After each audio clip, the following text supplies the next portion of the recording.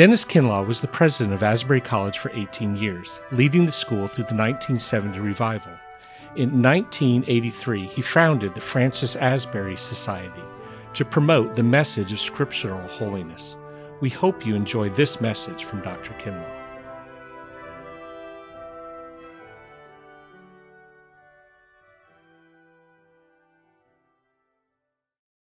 To a passage of scripture from Paul's second letter to Timothy.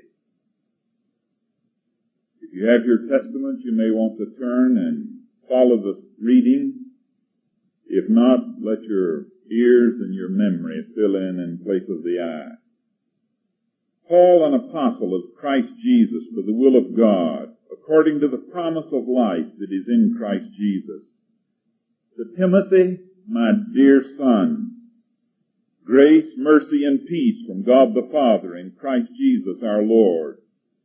I thank God whom I serve as my forefathers did with a clear conscience. As night and day I constantly remember you in my prayers. Recalling your tears, I long to see you, so that I may be filled with joy. I have been reminded of your sincere faith, which first lived in your grandmother Lois and in your mother Eunice, and I am persuaded now lives in you also. For this reason I remind you to fan into flame the gift of God which is in you through the laying on of my hands.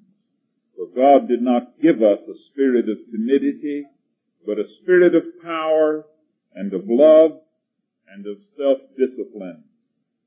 So do not be ashamed to testify about our Lord, or ashamed of me his prisoner, but join with me in suffering for the gospel, by the power of God, who has saved us and called us to a holy life, not because of anything we have done, but because of his own purpose and grace. This grace was given us in Christ Jesus before the beginning of time, but it has now been revealed through the appearing of our Savior, Christ Jesus, who has destroyed death and has brought life and immortality to light through the gospel. And of this gospel I was appointed a herald and an apostle and a teacher. That is why I am suffering as I am, yet I am not ashamed, because I know whom I have believed, and am convinced that he is able to guard what I have entrusted to him for that day. I've always been interested in Paul's letters to Timothy, because they were the writings of an old man and an old warrior of the gospel to a younger man. And in those letters you get Paul at his personal best, writing as a preacher to a young man whom he had influenced early in his life, and with whom he had spent many, many hours in gospel service. And as he writes to him, you see something of what Paul's concern is for a younger man who is facing the problems of the world of that day, and a world remarkably like ours. I do not know how well you know 1st and 2nd Timothy, but if you will read these two little books, you will find that the world in which Timothy lived was amazingly like ours.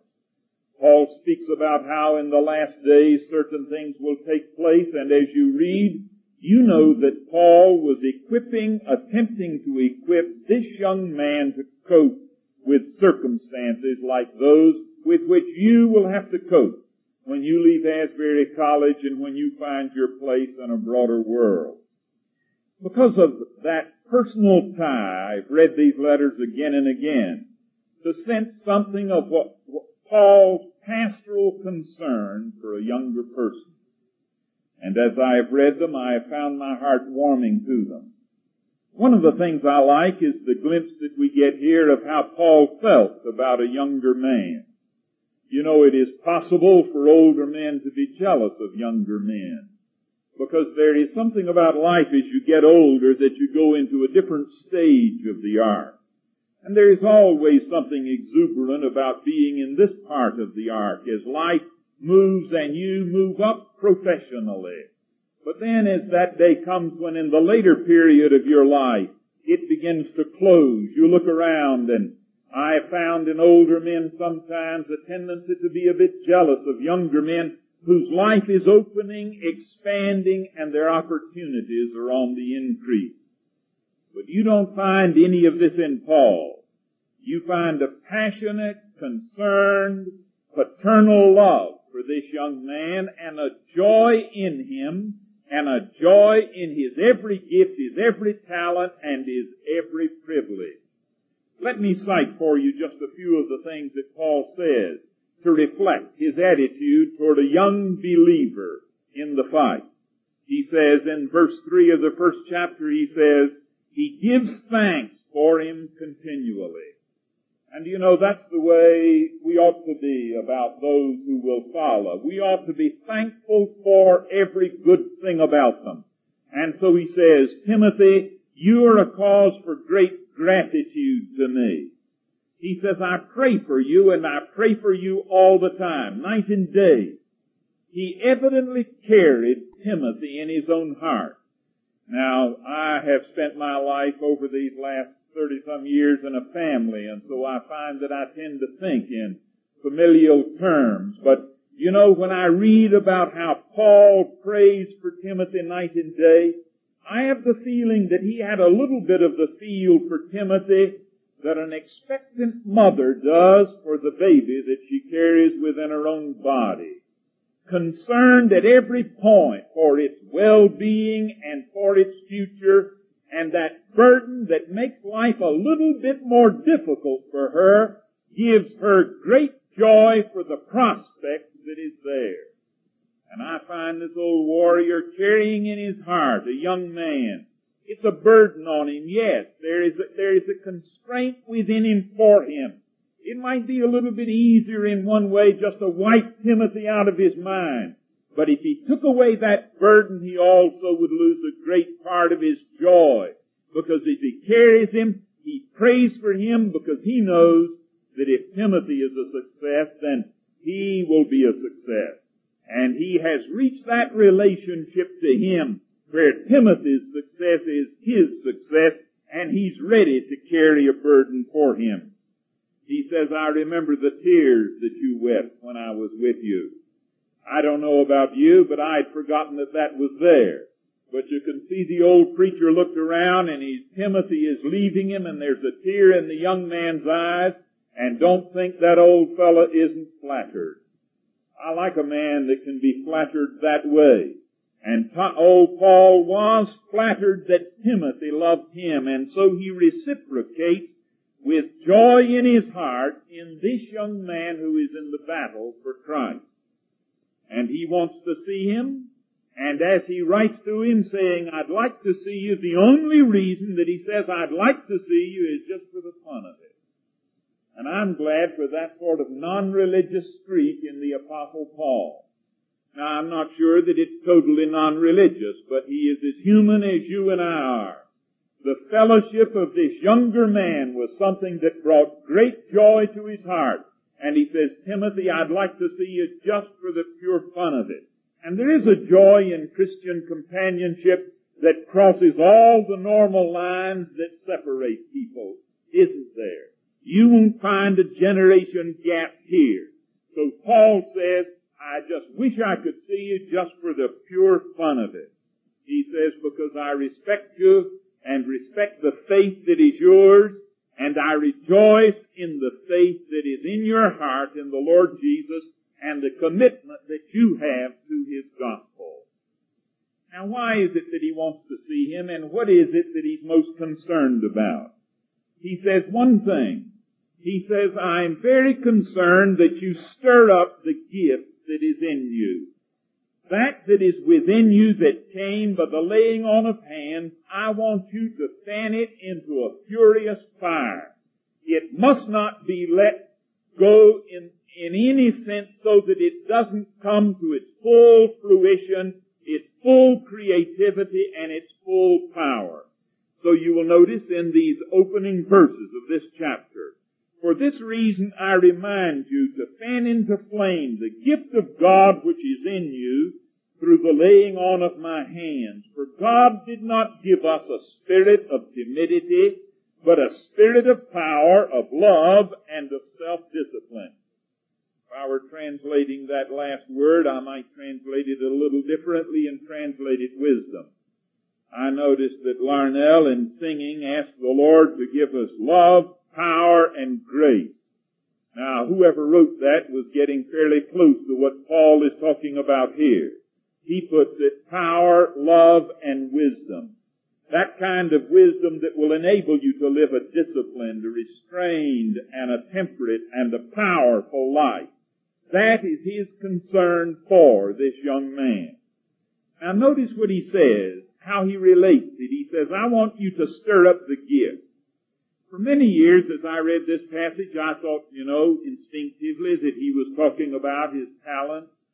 The gifts that we speak about is the gifts of the Spirit. But if you will look at it, you will notice that he says, I want you to stir up the gift which is in you, the gift of God, because he says, God did not give us a spirit of fear, a spirit of timidity, but he gave to us a spirit of power, a spirit of love, and a spirit of wisdom.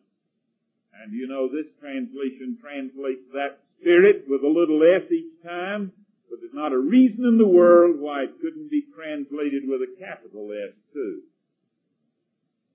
Because the supreme gift that God ever gives to a man is not the ability to play a horn or a flute like some of these people do, or the ability to sing like Larnell does, beautiful as that is, or the ability to master physics like D. Puntney, or the ability, the talent for some of these other things, for drama like another. But I think the greatest gift scripturally that God ever gives to us is when he gives himself.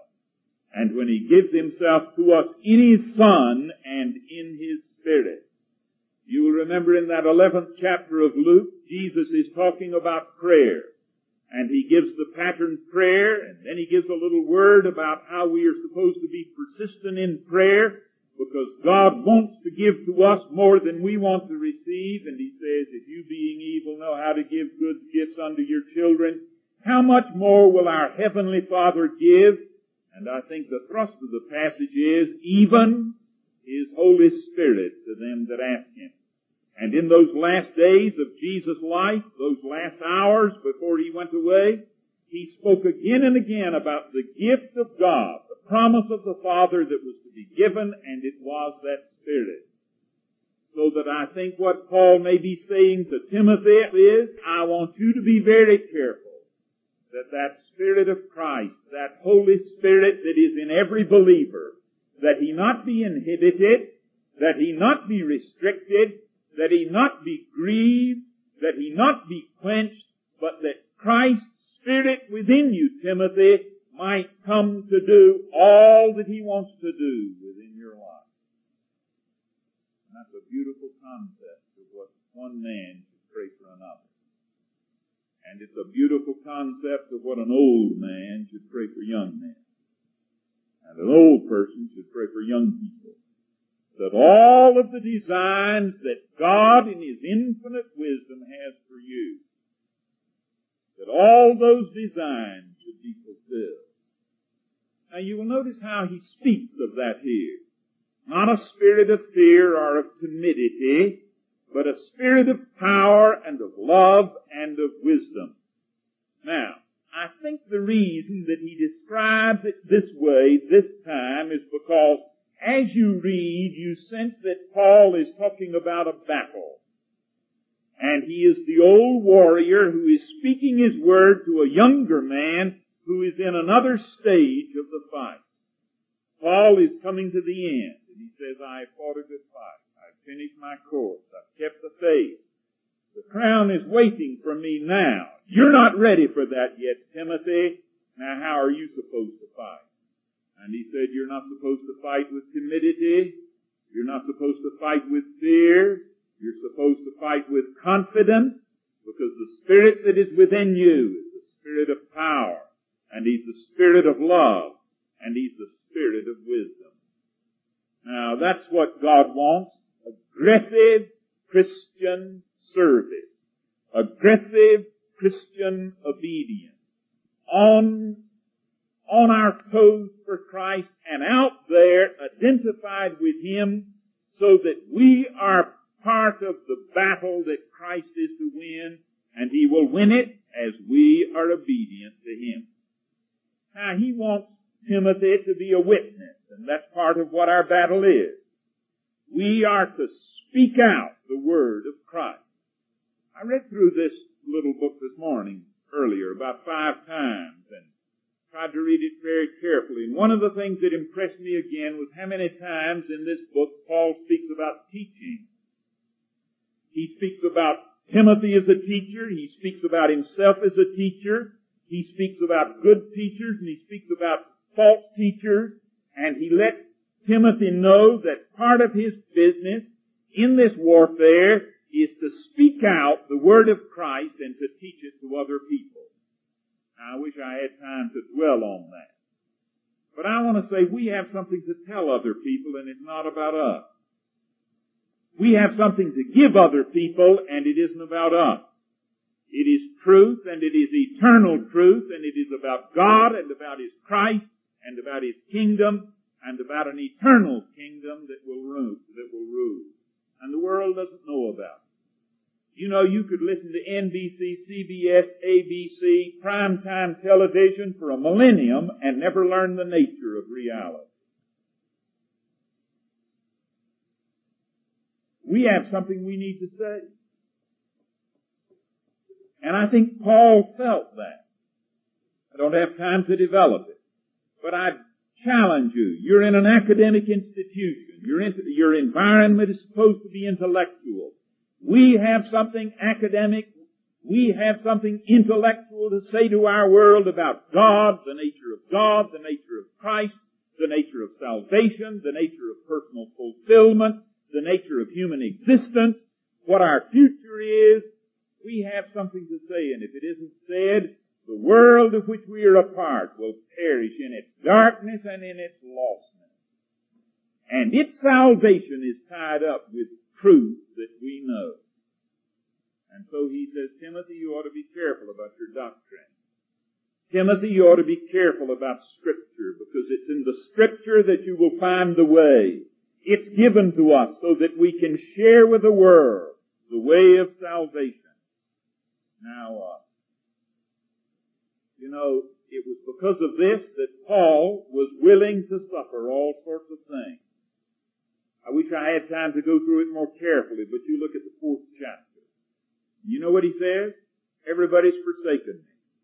He's named in the 1st chapter a couple who dropped by the wayside. He's named in the 2nd or 3rd chapter, I've forgotten which one it is now, another couple that dropped by the wayside. In the 4th chapter he says, Demas has forsaken me. And he says, when they brought me into Caesar's court, everybody forsook me. But boy, what a great hour it was. Why? Do you think he enjoyed being there? Only one reason he enjoyed being there. You know what he said? He said, I had a chance to tell them the truth. I'm interested in a man that'll lay his life on the line for the privilege of speaking. And he was willing to lay his life on the line for the privilege of speaking eternal truth.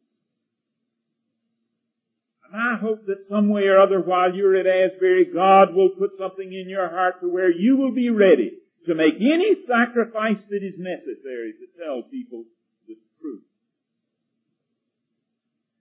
I've read through on occasion much of John Wesley's journal. One of the things that you will find him saying again and again and again was, as he tells about, I went to this place and to that place and to that place, and he'll make one comment, and I gave to them Christ. And he was ready to be scoffed at. He was ready to be stoned. He was ready to be tarred and feathered. He was ready to be excommunicated. He was ready for most anything else if he could just have the privilege of presenting Christ. Now we have truth that needs to be spoken. Now if we do, we must be ready to pay the price in order to do that. I have been impressed reading through this book how often he speaks about suffering. I dare you to read through 2 Timothy and notice how often he speaks about suffering. It may be because the old man's in prison. It may be because he's in shackles. It may be because he can't get a decent night's sleep because they bother him. It may be that it's because his bones ache and he's old, and any man who had suffered what he had suffered would have all sorts of things wrong with his body. And in a damp place and an unpleasant place, we don't know what his circumstances were exactly, but it may well be that may have been in his mind. But he looks at a young man and says, and you must be willing to too. Now, what's he saying? He's not asking us to get to the place where we relish the chance to go through pain, where we get morbid and a martyr complex and say, feed me a little more suffering so I can glory in it and feel myself a little more righteous. He says, you don't have to ask that. For those that live godly in Christ Jesus will suffer persecution, Paul says, and he says it as if it is an absolute and an unequivocal eternal truth. And I believe there is some sense in which that's true. If you are going to be a witness for Christ, you're going to have to stick your neck out enough that it may cost you something. And if you never stick your neck out enough that it costs you something, there's a serious question as to whether you deserve the name Christian or the term disciple of our Lord. Now, it probably isn't going to come to us the way it came to Paul. It may not be a case of life or death. It may be something far more subtle and maybe something in some ways much more difficult. We've had in our community now for a few weeks a new family that keeps sneaking into chapel and sitting with us all the time as if it were required for them too. Yesterday I had the privilege of sitting down and having a long conversation with him. In the military, in the diplomatic service, responsible for social contacts in the community where he had been sent by our government. He said, we had to face the question as to whether we would serve alcoholic beverages in our homes to the diplomatic and to the military personnel that we were supposed to wine and dine. So he said, my wife and I talked it out, prayed it out, and we said, no, we will not serve alcoholic beverages. I noticed that President Carter has had difficulty at this point. And I noticed that most people in those positions do. So his commanding officer called him in, his superior called him in and said, what about this? He said, yes, that's our position. And his superior looked at him and said, can you do your job without serving alcoholic beverages?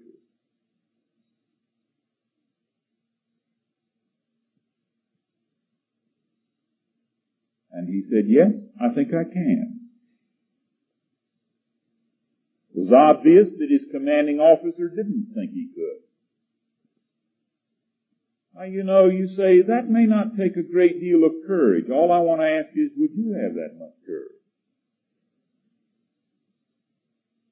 It may not take the same dimension of courage that it does to stand in a bonfire, but most of the people who died in bonfires were carried to the bonfire.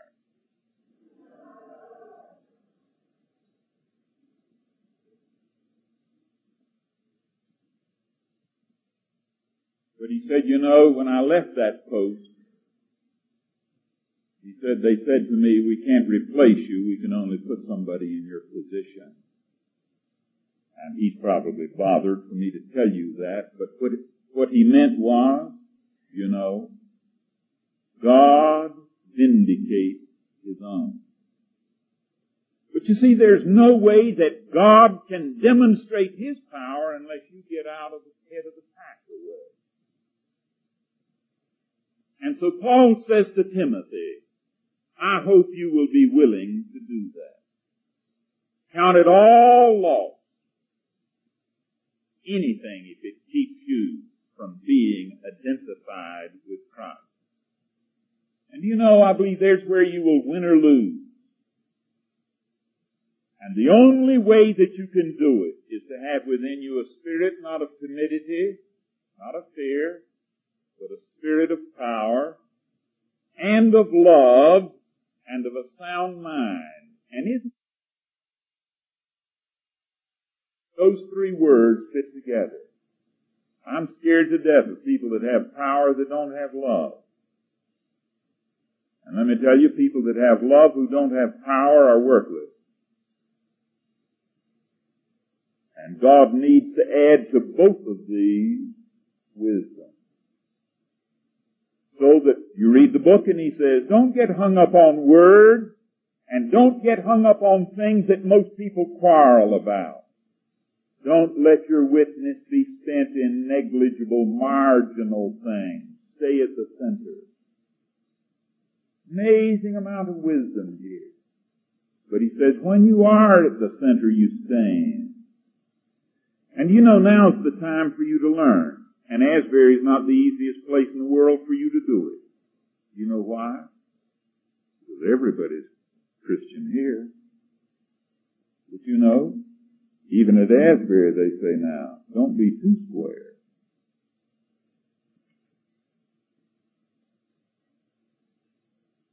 But I want to say, if you can't learn to stick your neck out and establish your personal integrity in identification with Christ now, you can chalk off the rest of your life, just like Philetus, Hymenaeus, and Demas, and the rest of these fellows in 1 Timothy that were friends of Paul who forsook the gospel.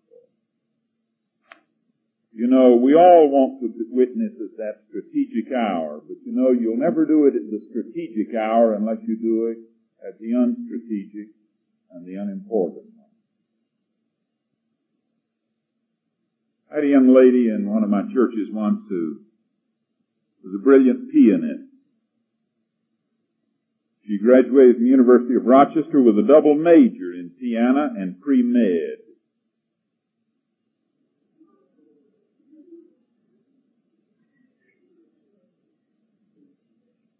And I see that enough of you are knowledgeable enough of the problems in that kind of path to appreciate it. She had an opportunity to go to Eastman after that as a pianist. But as she prayed, she felt led to go into medicine. She is in Nepal today. But I remember one day she was performing with the Albany, New York Symphony Orchestra. She played a concerto, a couple of pieces, brilliantly. And then they insisted on an encore. She was about this tall, brunette, sort of olive skin, black eyes, black hair. She had on a pink formal. Beautiful. Anybody would be impressed. And after she played, it was magnificent. When she stood up to play her encore, she, of course, had to introduce it. And so she had a chance to speak. And so she said, I'd like to play for an encore a composition written by one of my teachers. It is a study in black.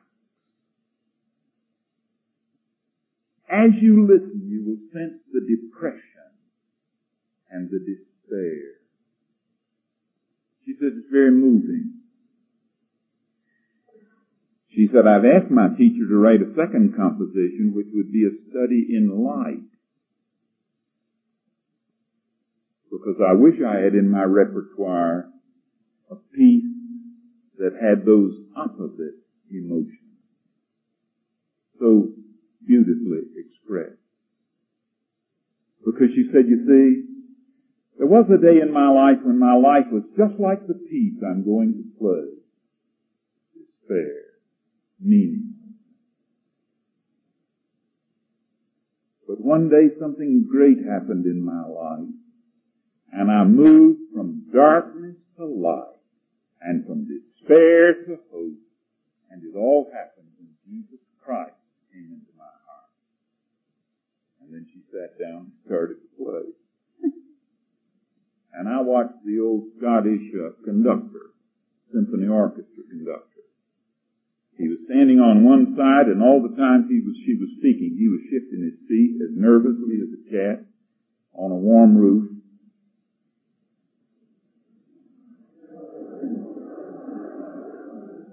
And the reason he was nervous so early was the minute she started to speak, he was scared that was what was going to happen. Because he knew her. But you know, I remembered a Sunday school class, first time I ever met her, before I was associated with the church. I was teaching a Sunday school class. And in that Sunday school class, I was speaking about Moses and his willingness to suffer reproach for the cause of Christ. And she took hot issue with me with those black eyes. She took hot issue and said, how can you be a witness for Christ if you're different? And then one day Christ came into her heart. And do you know where she got her proving ground? In the TV station, singing in a youth program on Saturday night. Secular, it wasn't religious, but between the programs, she carried in her pocket navigator cards. And she'd spend the time between her appearances before camera memorizing scripture. She didn't have any problem witnessing. They asked her, what are you doing, Cindy? She'd say very graciously and pixie-like, memorizing God's Word. You know a better way to spend your spare time?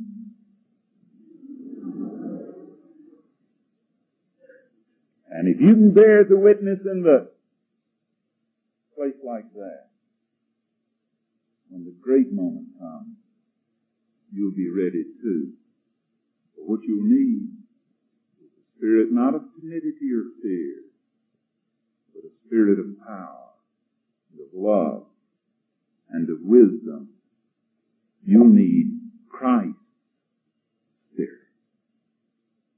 May He fill you. Don't quench what He wants to do in your heart. Let it be fanned to full flame.